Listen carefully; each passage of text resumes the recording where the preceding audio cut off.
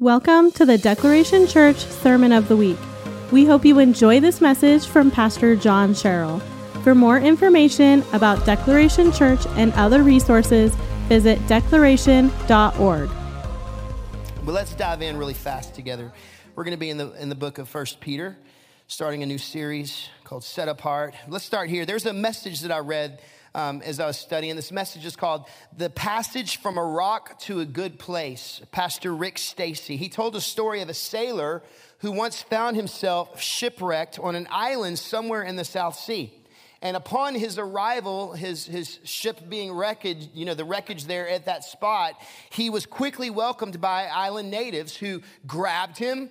They hoisted him up on their shoulders onto some makeshift chair-like thing, and they start chanting with all of this excitement, taking him through the woods into this primitive city area there, and they take him up to this throne, and they put him on the throne, and they declare him the new king of the island. It's crazy. He's probably like, what is going on here? So he's shipwrecked one moment, and then he finds himself as the king of this island sitting on the throne in front of these people.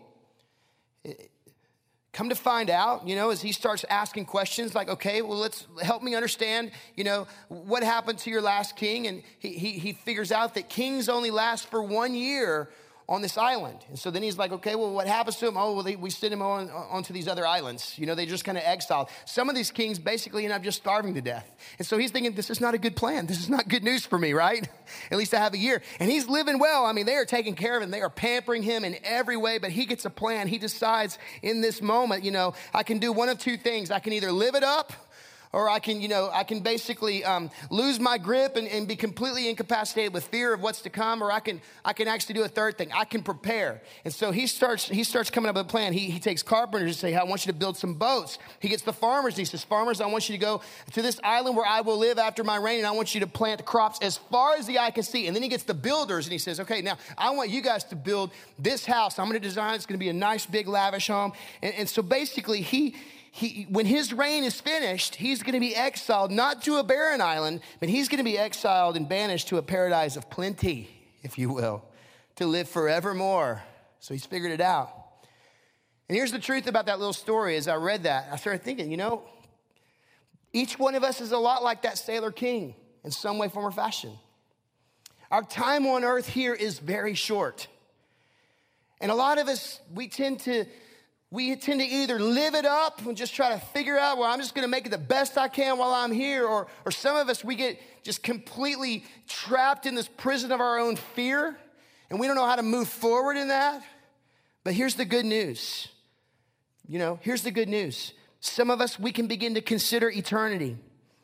And we have the opportunity right now to begin to prepare ahead of time for how we will spend eternity. Because of Jesus, when we surrender our lives to him, we have this assurance of heaven forever to live with God in the fullness of peace, in the fullness of contentment, in the fullness of joy, and in the fullness of love. There will be no need for anything in that space, in that time. This life, even for kings of the earth, cannot compare to what is to come for those who belong to Jesus. Come on, somebody. Amen. It will be a true paradise. So if we know that our time here is short, much like that of the sailor king that we just heard about, what are we doing right now? What are we doing with our lives? How are we living in order to prepare for what is to come? How do we reside in this world but keep our focus on living for the one to come? This is the challenge that has faced the believers or the followers of Jesus Christ since the beginning of the church. We live here, but we really don't necessarily fit in here.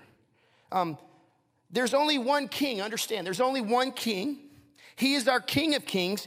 His name is Jesus. He's our true king. And as followers of Jesus, contemplating between where we live right now and where we will live with him, this should mean we should have different values. We should have different goals. We should have different dreams, different hopes, or at least we should, right?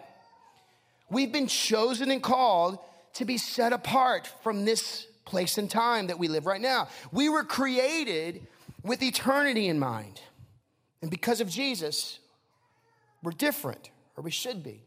So in 1 Peter chapter 1, let's look together to see what God teaches us about the voyage that we're presently on through this life as we move toward eternal life. If you've got your Bibles, let's go there. I'm going to be teaching out of the Passion Translation. I love some of the language in here. So we're going to start in verse 1. It says, from Peter.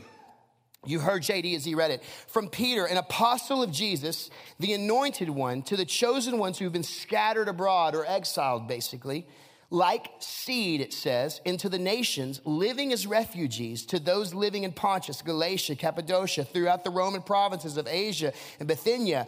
So basically, this opening verse, this opening phrase reminds the readers to which this letter or this epistle was written, as well as I think it reminds us that Peter is writing from his role as an apostle of Jesus Christ, meaning he is now living into the identity and purpose that Jesus called him to post-Pentecost.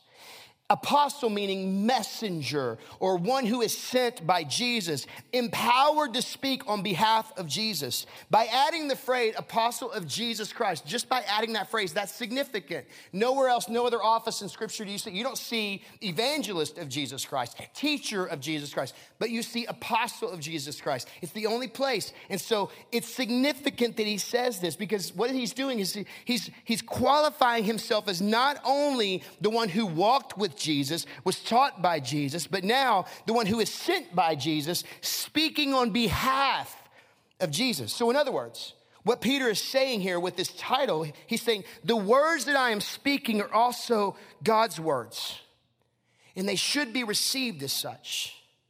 So just in that opening sentence, he's saying quite a lot. He's saying quite a lot. And he says, to the elect, to the chosen who have been scattered, to the chosen ones who have been scattered. He calls people out from all different places. People who've been dispersed, exiled. He says, for those who have been scattered. And I like what he says in this translation. He says, to those who've been scattered abroad like seed. Man, I love the way that reads, indicating or speaking to there being purpose in this scattering. There's purpose in this dispersion. There's purpose. To proclaim, to plant, if you will, scattered, almost like refugees, foreigners. You've been shipwrecked to a home that is not your home. And this is the very first thing that we need to see because we're grafted into this story. We're grafted into this letter as Peter is speaking. We need to understand this is not their home. And guess what? This place that we live right here, this is not our home. This time, this is not our home. But we were sent here. We, in a sense, have been exiled and scattered on purpose, for purpose. So many times, I think, as Christians, we question why too many times. Like, why does God place me in situations and scenarios where I feel like a stranger in a foreign land, like an alien almost? I mean, it could be a neighborhood. It could be a certain job. It could be a school. But we feel like a refugee. We feel like we don't belong here. We're in a place that's not our home. And it might be based on our preferences. It might be based on the fact that, man, this doesn't feel like the cultural context that I'm used to. It may not be necessarily what we want, if you will. It may not be comfortable. So we, like these that Peter is addressing, are exiles. We're strangers. Those who reside as aliens. It captures the idea, if you will, of temporary residence away from one's homeland. And this is us. This is the perspective that we should have as we consider this time that we live in, understanding just the temporary, fragile nature of the life that we live for these X amount of years in comparison to the timeline, if you will, the chronos timeline of eternity that never ends. Temporary. And we've been scattered. We're temporary living here, but here is not really home, all right? As chosen followers of Jesus, we've been scattered like seed of the nations on purpose, for purpose. Look at verse 2. Peter says, you're not forgotten. You've been chosen and destined by Father God. The Holy Spirit has set you apart to be God's holy ones. So now he's speaking directly to identity. Hey, you're not forgotten. Listen, can I tell you something? Has anybody ever felt forgotten by God? Anybody? I know I have. Just to be honest, man. Just to be raw for a minute. I felt completely forsaken and forgotten by God before. 2007, it was probably the darkest, most loneliest, most isolated feeling I've ever felt. When our third son was born, pound 3 ounces, born 20 weeks too or 17 weeks too early, 18 weeks too early, and the doctors are telling us there's no hope, less than 1% chance of hope for him to survive. I felt completely isolated and alone and forgotten and forsaken by God.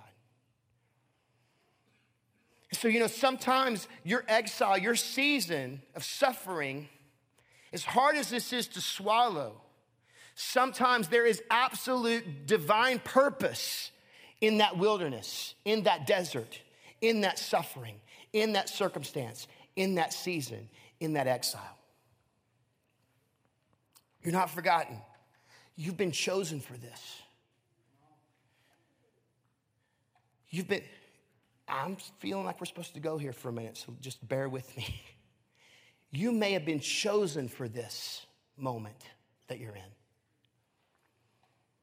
And how we perceive to see God in that moment, I think that's why Peter begins to dig in and address it the way he does. Let's watch what he says. He says, you're not forgotten. You've been chosen and destined by Father God. The Holy Spirit has set you apart and identified you as a holy one, obedient of Christ Jesus. You've been gloriously sprinkled by the blood of Christ Jesus. And may God's delightful grace, G-R-A-C, God's riches at Christ's expense. The fact that Jesus would die to give you access to God so that this delightful grace can be lavished, so that peace can be lavished upon you, cascading over you many times over. Such glorious and good news. We've not been forgotten. And sometimes I know we feel that way. Sometimes we feel like, surely he's forgotten me. I mean, maybe you're like, man, I'm not living the life that I want to live. Maybe you're thinking, I don't have the job I want to have. My 401k is not exactly where my 401k should be. It's more like a 101b. I don't know, Maybe you're like, I'm not where I thought I'd be by this age. Come on, somebody. I mean, according to the word of God, listen, he's not forgotten you. He sees exactly where you are. He knows exactly where you are, and he has a plan. I mean, every week we could talk about Romans 8:28, and I would pray it would be so life-giving for somebody because everybody needs to hear it nearly every week. God is going to work all things together for good for those called according to his purposes. He loves you. He's going to work it out. He has a plan in this. He knows exactly where you are. Let me ask you a question. Just something to ponder. In light of this so far, what if where you are is exactly where he's exiled you and scattered you like seed for his purpose? I can't see it in 2007, but I can tell you in 2018, I can see a lot of purpose in the pain of that journey of Kyle's birth. I still see the families that we were with in that season. I see what God has done in the lives of the many from that season. It didn't make that season easy. It didn't mean I liked the season. It didn't mean I didn't doubt God in the season. I'm just being honest. But I'm telling you, in 2018, I can see the glorious goodness of our God getting us through that season. Peter tells us, listen, you've been chosen and destined by Father God himself. And Holy Spirit has set you apart and called you Holy One. Whew. You've been bought with a price, and God has purpose. Listen, we may need to consider that most often there is divine purpose in your positioning where you are right now. There's divine purpose in your positioning. You may feel like it's exile where God has you, but instead, what if instead of exile, it's exactly where God wants you? I think that oftentimes we're the ones that complicate God's calling. Many times it's as if our preference must be the determining factor for God's purpose and God's goodness. I don't know if that landed. Did y'all hear what I just said? Because God added and the goodness to the end. This is what I wrote. Many times, I'm gonna read it again. It's as if our preference must be the determining factor for God's purpose or God's goodness. What if God actually placed you exactly where you are for such a time as this? Peter's speaking to this exact word when he talks about the dispersed. That's why he says in verse 1, the Christian Standard Bible says it like this: to those chosen living as exile. They're living as exiles, dispersed abroad. The dispersion, this is or diaspora, was a term used by Greek-speaking Jews to refer to Jewish people scattered throughout the nations, dispersed from their homeland Israel. It talks of that in John 7, but in James 1, dispersion refers to Christians, all Christian. This does not imply that Peter was writing only to Jewish Christians in 1 Peter, right? He's basically, rather he's saying the term here in a new spiritual sense, he's referring to Christians dispersed throughout the world. So we're grafted into this. He's referring to those that are scattered, living away from their heavenly homeland, yet hoping someday to reach it. We are a part of this letter. Through time, Holy Spirit gave him the words, and through time, right now in 2018, these very words are applicable to me and you. We're in this. We're grafted into this. He goes on to say in verse 3, so in light of this, celebrate with praises the God and Father of our Lord Jesus, who has shown us his extravagant mercy.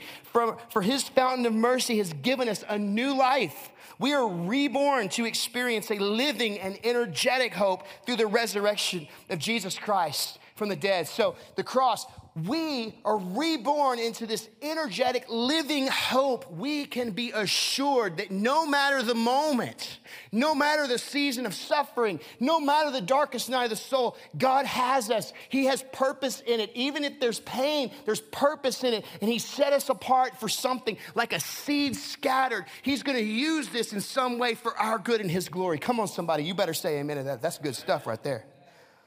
So celebrate with praises. He's showing you this mercy. You were chosen, called, you were saved and set apart for something else. Verse 4, we are reborn into a perfect inheritance that can never perish. Though this place is temporary, the pain of it is temporary, even the joy of it is temporary. The temporary joy that we experience right now is nothing in comparison to the eternal joy, the fullness of joy spoken of in Psalm 16 that we will encounter fully in his presence when we're glorified with him. And it's perfect inheritance. It'll never perish. It'll never be defiled. It'll never diminish. It's promised and kept. It's preserved forever in the heavenly realm for you. This is what Peter's saying. So just somebody say, for me. Come on, say it like you want it and mean it. For me. This is a promise for you. That's what he's saying. It's reserved, man. It is promised and preserved. He's saving it for you.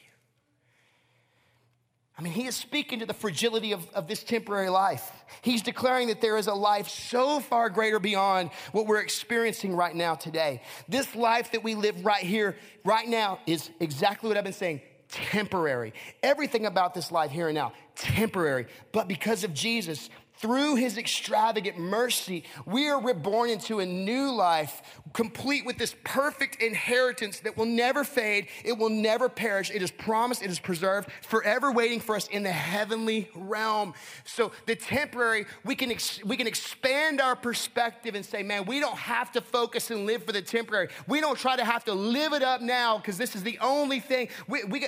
No. There's so much more to come. Everything that we see, touch, taste, feel right now, okay, let's just go back to Genesis. Everything that we see, touch, taste, and feel right now it pales in comparison to the truth of what God has created it to be for us. Why? Because it is defiled by the fall of man. This is not in the notes, okay? Let me just pause. This is why it's so important for the church to not be dualistic in their thinking. There's no spiritual and secular. Everything is created by God. Everything. And the enemy uses and abuses, twists and manipulates to try to make you think that this temporary thing is going to satisfy you. It's not. But that thing that even the enemy manipulates and twists and contorts and uses is a shadow. It pales in comparison to the grandiose, marvelous, perfected nature of the way God created it. And that is what is to come for us. Do you see it? Do you see it? Are you with me? I don't know if you're feeling it like I am right now. I'm in it. Let me find where I'm at.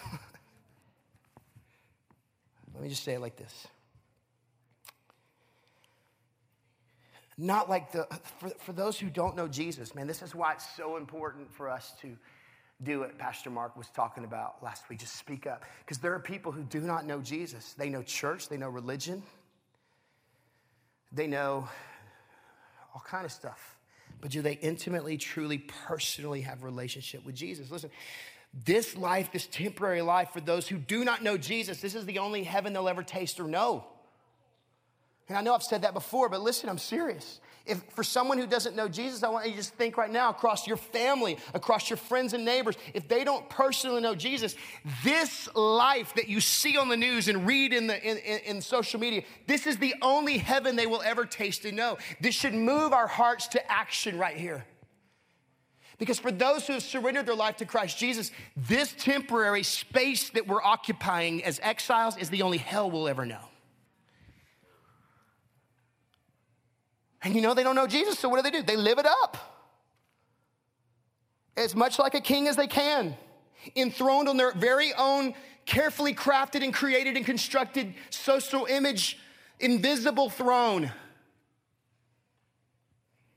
But our life, because of Jesus, is different. He's called us set apart. It's different. And we are set apart for something greater. This world's not our home. The values of this world, they should not be our values. Can I just say this too? And this is not a political statement. It's going to sound it. The politics of this world are not our politics. The economy of this world is not our economy. I'm going to leave that there. We were rescued and reborn to a living hope, not a futile, fragile existence. We were made for an exciting purpose and plan. Verse 5, through our faith, the mighty power of God constantly guards us until our full salvation is ready to reveal in the last time. May the thought of this cause you to jump for joy, even though lately you've had to put up with grief of many trials.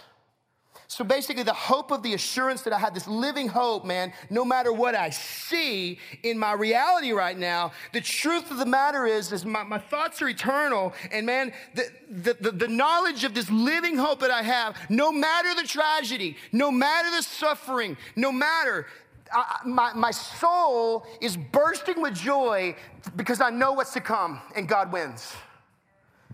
God wins. Even though sometimes, yes, we're going to have to endure hardship. Whoever told you that coming to Jesus meant that life was going to be easy and he was going to give you a BMW, that was wrong. Unless you're Joe McShane, he has a BMW, thank you. I like to ride in it. It goes fast. Sorry, Joe. It was a bad illustration that broke down. Crick. But I'm telling you, the one thing you can know is you will endure hardship and suffering. You just will. Imagine having to do that apart from relationship with Jesus. So yeah, it's going to happen. Pain's going to come. Rain's going to fall. You're going to be tempted.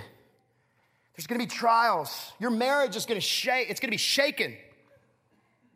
And you're going to be told to think, well, it's okay. It's just a contract. It's a government. No, it's a covenant with God. You're going to lose your wealth. People are going to die. It's going to be tough.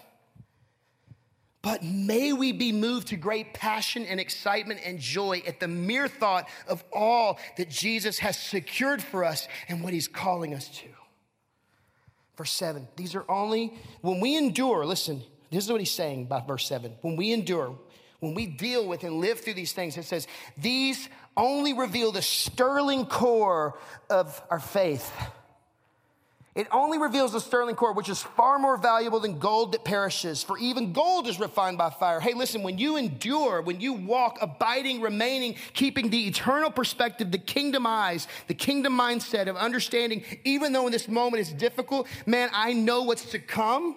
When we endure that, it says this is the evidence of the core of our faith, forsaking all I trust him, forsaking all of this that's going on, that's pressing in against me. It says it's more valuable than gold, which is refined by fire. So, hey, you want the gold? You're going to be refined by fire. You want the diamond? You're going to be crushed with great pressure. You know how many times I've told myself, A.W. Tozer's words, God will crush mightily those that he uses greatly. Because he's making diamonds out of coal. So you endure, you walk. How we live in this world of exile and endure the pain of it and the suffering of this temporary life, as we await for the promised paradise to come, this will reveal the true nature of our faith. It says, verse 7 finishes, your authentic faith will result in even more praise, even more glory and honor when Jesus, the anointed one's revealed. Verse 8, you love him passionately, although you didn't see him. Now, Peter's coming from a place of, he walked with him, he knew him, he saw him, but he's saying, I know you haven't seen him. This is why I'm saying we're grafted into this. We have not seen him with our eyes, but he's saying, even though you've not seen him, though you believe in him and you're saturated with an ecstatic joy, indescribably sublime and immersed in glory, for you are reaping the harvest of your faith, the full salvation promised you, your soul's victory. Come on. And I love the language. I know you don't see him. And I know you're in exile. I know you're scattered, you're not home, you're not comfortable, you're suffering. Because of what he's done for you and based on your belief in him, you still love him passionately. You're set apart. You're full of ecstatic joy, immersed in glory. And as you endure in faith and continue to walk with God, trusting God, living for God, in hope, you are reaping the harvest, which is your soul's victory. Verse 10, 11, 12, look what it says. This salvation was the focus of the prophets who prophet. He's just telling them, hey, listen, this salvation I'm telling you about, this is one that I'm heralding right now. Man, this was the focus of the prophets gone by who prophesied of this outpouring of grace that was destined for you. Ugh. They made a careful search and investigation of the meaning of their God-given prophecies as they probed into the mysteries of who would fulfill them and at the time period and when they would all take place. The Spirit of the Anointed One was in them and was pointing prophetically to the sufferings that Christ was destined to suffer and the glories that would be released after his suffering. God revealed to the prophets that their ministry was not for their own benefit, but for yours. And now you have heard these things from the evangelists who preached the gospel to you through the power of the Holy Spirit sent from heaven. The gospel containing wonderful mysteries that even the angels long to get a glimpse of. I love this. Listen, church, Peter's saying we have something so intimate. We have something so amazing. We have something so powerful and personal. Even the angelic angels, those beings, they long to understand and know this, but they can't and never will. We have this relationship with God through Jesus that is so amazing and so intimate. This awareness, it's different than even the beings in the heavenly realms. We're chosen by God. We're destined by God. We're set apart by God, for God. Now look at verse 13, and we're going to spend some time here. So then he says, based on all of this, based on everything that you've just heard, everything I've said, he says, prepare your hearts and mind for action. Here's your call to action. Here's the verb moment for you. Prepare your hearts and your minds. Stay alert. Fix your hope firmly on the marvelous grace that is coming to you. For when Jesus Christ is unveiled, a greater measure of grace will be released to you. As God's obedient children, never again shape your lives by the desires that you followed when you didn't know any better. He says, instead, shape your lives to become more like the Holy One who called you. For Scripture says, you are to be holy because I am holy. So holy, what does this mean? What does this mean? Holy, it means, the word means literally to be separate, set apart. Now, in his lesson on developing a holy lifestyle, Dr. Stephen Cole begins with a story from Reader's Digest. Anybody have read Reader's Digest? Okay, so this article was in Reader's Digest, and ready for it? 1984. Listen to what he says. He says, I know, right? I'm telling you. I remember it well. They were good years. I was 10. Footloose and carefree. Yeah, okay. I love it. All right. So here's how he begins. He says, a California's driver's license examiner. So you know the guy. Remember when you were 16? Nervously got into that car. Hopefully, why didn't I have a smart car back then? My mom had this big old long Buick that I had to parallel park. What's up with that, right?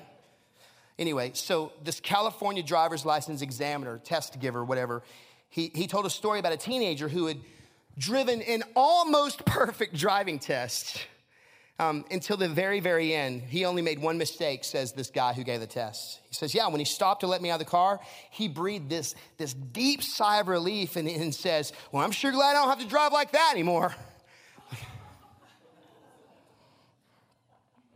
So Dr. Cole goes on to say this. He says, that boy's a lot like church-going Americans today. He says, we become very good at putting on a good front, and we know when someone's watching, but the rest of the time, we tend to let our guard down. We tend to let our standards go loose. He says, there's not much difference between people who profess to follow Jesus and those, quote, in the world, quote, except that those who profess Jesus may go to church just a little bit more. And he goes on to substantiate this. He says, the divorce rate among Christians is about the same in society at large. In fact, the third highest divorce rate occupationally after doctors and policemen actually goes to pastors. He says, Christians tend to watch the same television shows and the same movies for about the same amount of time, every week as everybody else. And he goes on to say, Christian students are involved in sexual immorality to the same extent as those not naming Christ as their Lord and Savior. Most Christian businessmen have a terrible reputation. And remember, this is 1984.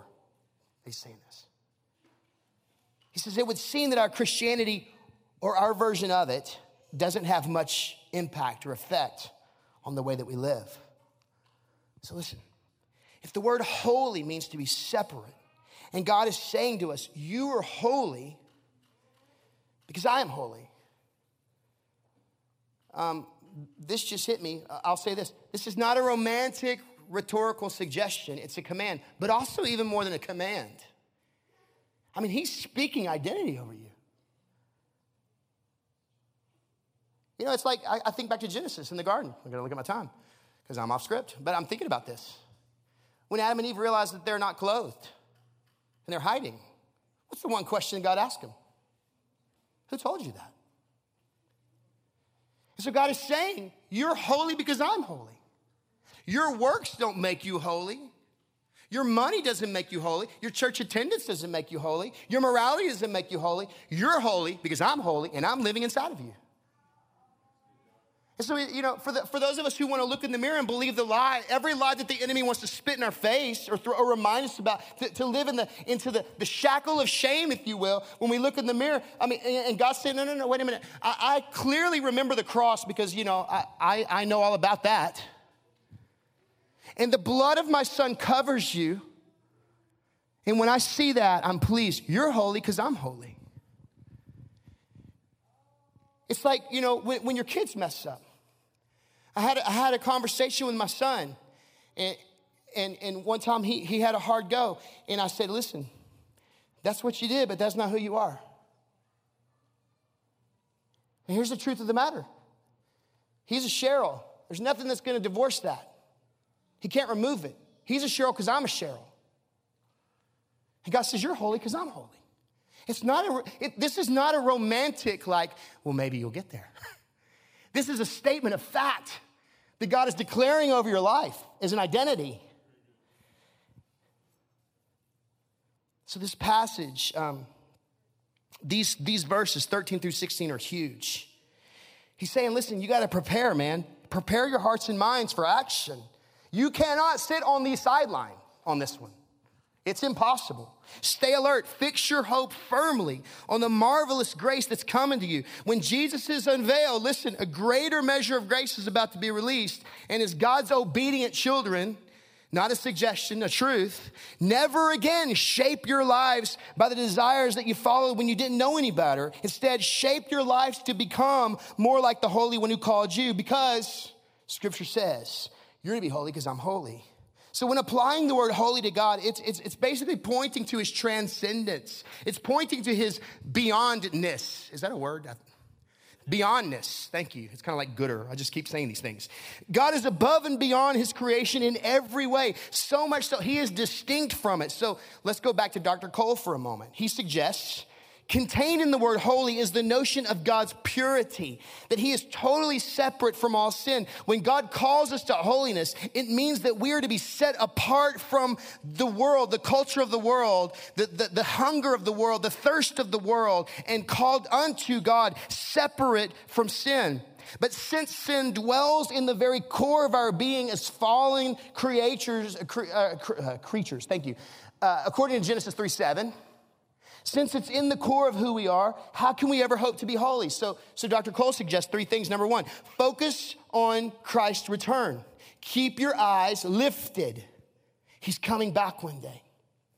Number 2, be obedient in all of life. And number 3, continue to grow in your knowledge of the holiness of God.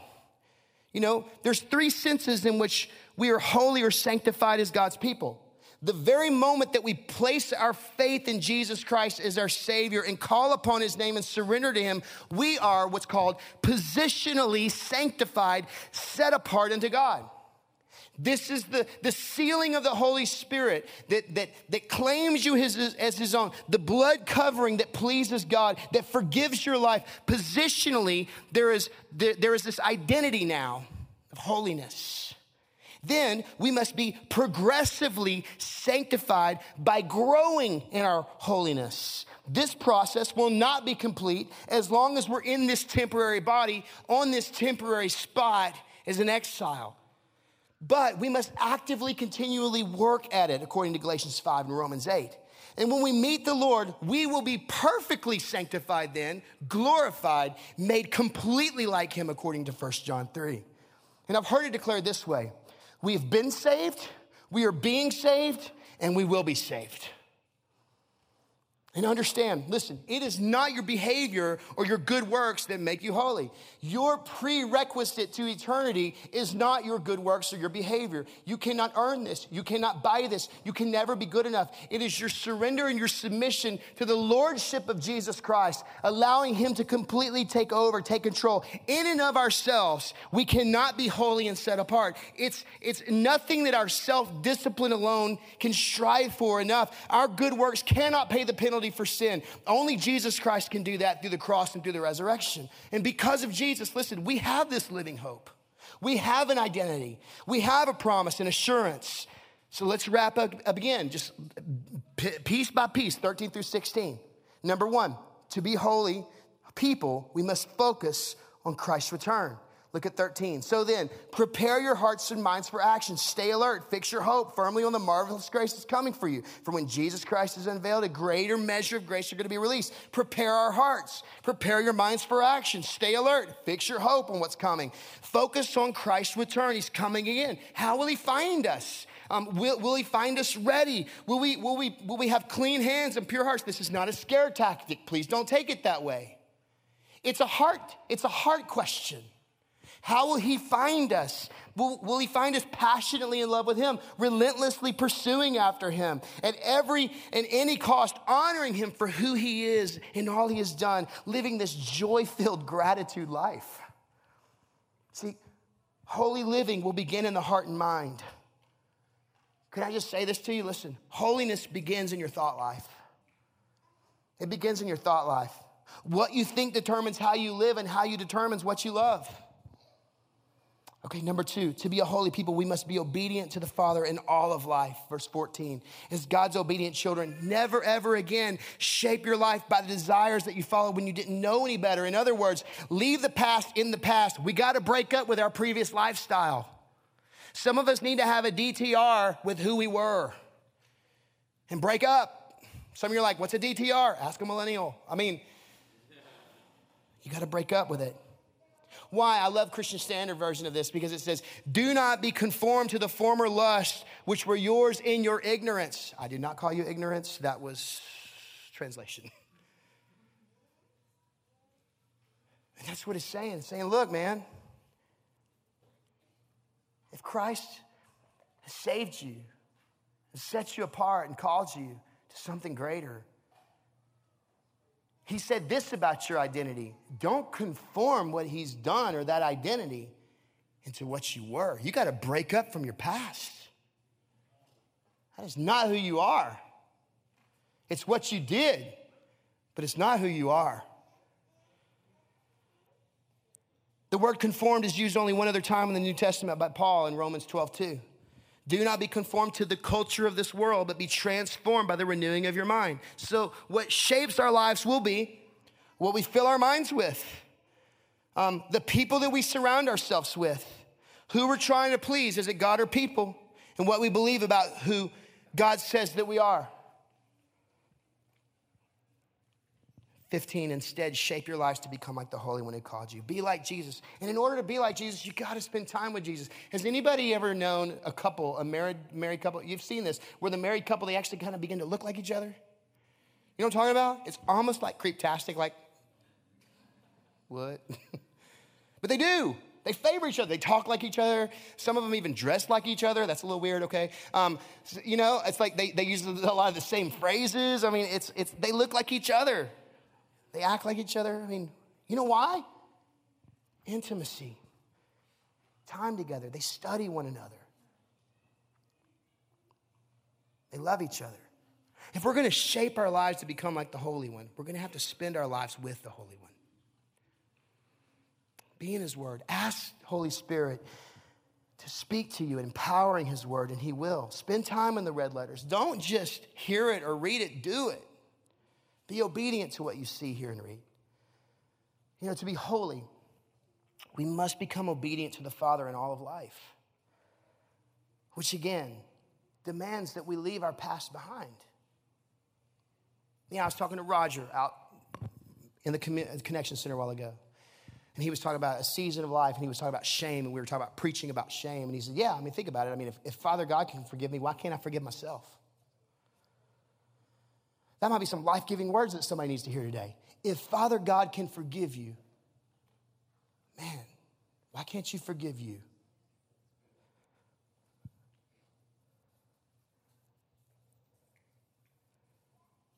We must become obedient to the Father in all of life, which again, we got to leave our past behind. I think this is why much of Christianity of our day has become kind of weak and shallow. I mean, we're trying so hard to hang on to our past, stay relevant by embracing the present in context of the culture of this world, and say we love Jesus. You know, instead of allowing Jesus to redeem our past and rescue us from the culture of this world because He died to secure us for another world. I mean, Dr. Cole, again, let's go back. He says it this way. People invite Jesus into their heart because they're told that He's going to give them an abundant life. It's like, you know, if they like what Jesus is doing for them, if they feel that their lives are happier now than before, then they'll let Jesus stay in office. They've never repented of their sin. They've never made a break with their past life. They've never yielded to Christ as Lord. They're still running their own lives, living for the same selfish desires that they formerly lived for. The only difference is that now they're trying to use Jesus to fulfill their selfish desires. This is not saving faith. Saving faith involves repentance. It involves breaking up with your past. It involves walking forward in this new identity, being set apart. To be holy, thirdly, we must be growing in our personal knowledge of God. It involves being so enamored, so enraptured, so in awe of who God is, that He would even know your name, that you would even have this sweet knowledge of the fact that He created you for Himself, by Himself, through Himself, that you were made in His image, that He counts and knows every hair on your head, even those follically challenged who lose more and more every day. He knows. That the numbers of times He thinks of you outnumber the grains of sand in the entirety of creation. That you would be so in awe of this. That your life would be such a gratitude, thank you life because of the cross and the resurrection. That you would say, yes, thank you for setting me apart because I'm so valuable. I'm more valuable than the most priceless treasure ever. That you would set me on a pedestal and just love me. Oh, come on, man. Somebody needs that today. Somebody needs that today.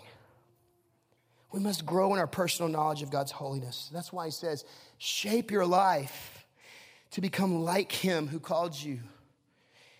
And He's saying, you're holy. You're to be holy because I am.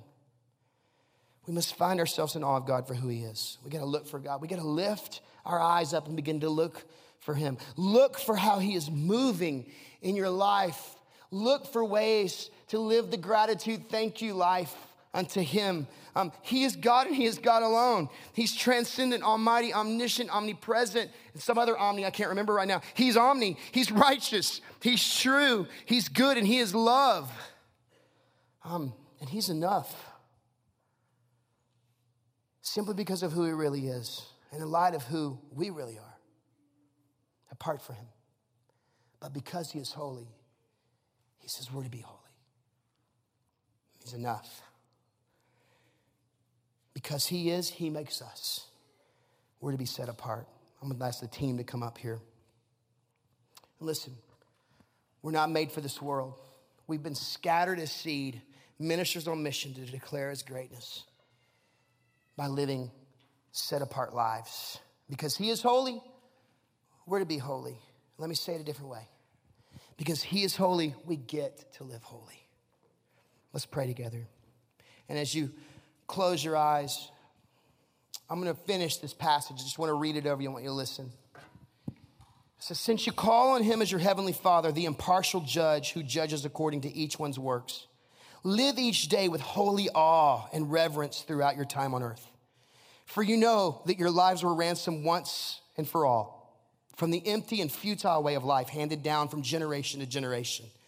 It was not a ransom payment of silver and gold, which eventually perishes, but the precious blood of Jesus, who like a spotless, unblemished lamb was sacrificed on our behalf for us. This was part of God's plan. For Jesus was chosen and destined for this before the foundation of the earth was laid, but he is made manifest in these last days for you. It's through him that you now believe in God, who raised him from the dead and glorified him, so that you would fasten your faith and hope in God alone. Now, because of your obedience to the truth, you have purified your very souls, and this empowers you to be full of love for your fellow believers. Express the sincere love towards one another passionately and with a pure heart. For through the eternal and living word of God, you have been born again. And this seed that he planted within you can never be destroyed, but will live and grow inside of you forever. For human beings are frail and temporary like grass, and the glory of man is fleeting like blossoms on the field. The grass will dry and wither, and the flowers will fall. But the word of the Lord endures forever. And this is the word, the gospel that was declared to you. Holy because he is. What is our next step today? What is our response to God? We're going to stand and sing and then be dismissed. Just take some time with the Father. Thanks for listening to the Declaration Church podcast. We pray many blessings over you and your journey as you declare him to the nations. For more podcasts and teachings, visit declaration.org/podcast.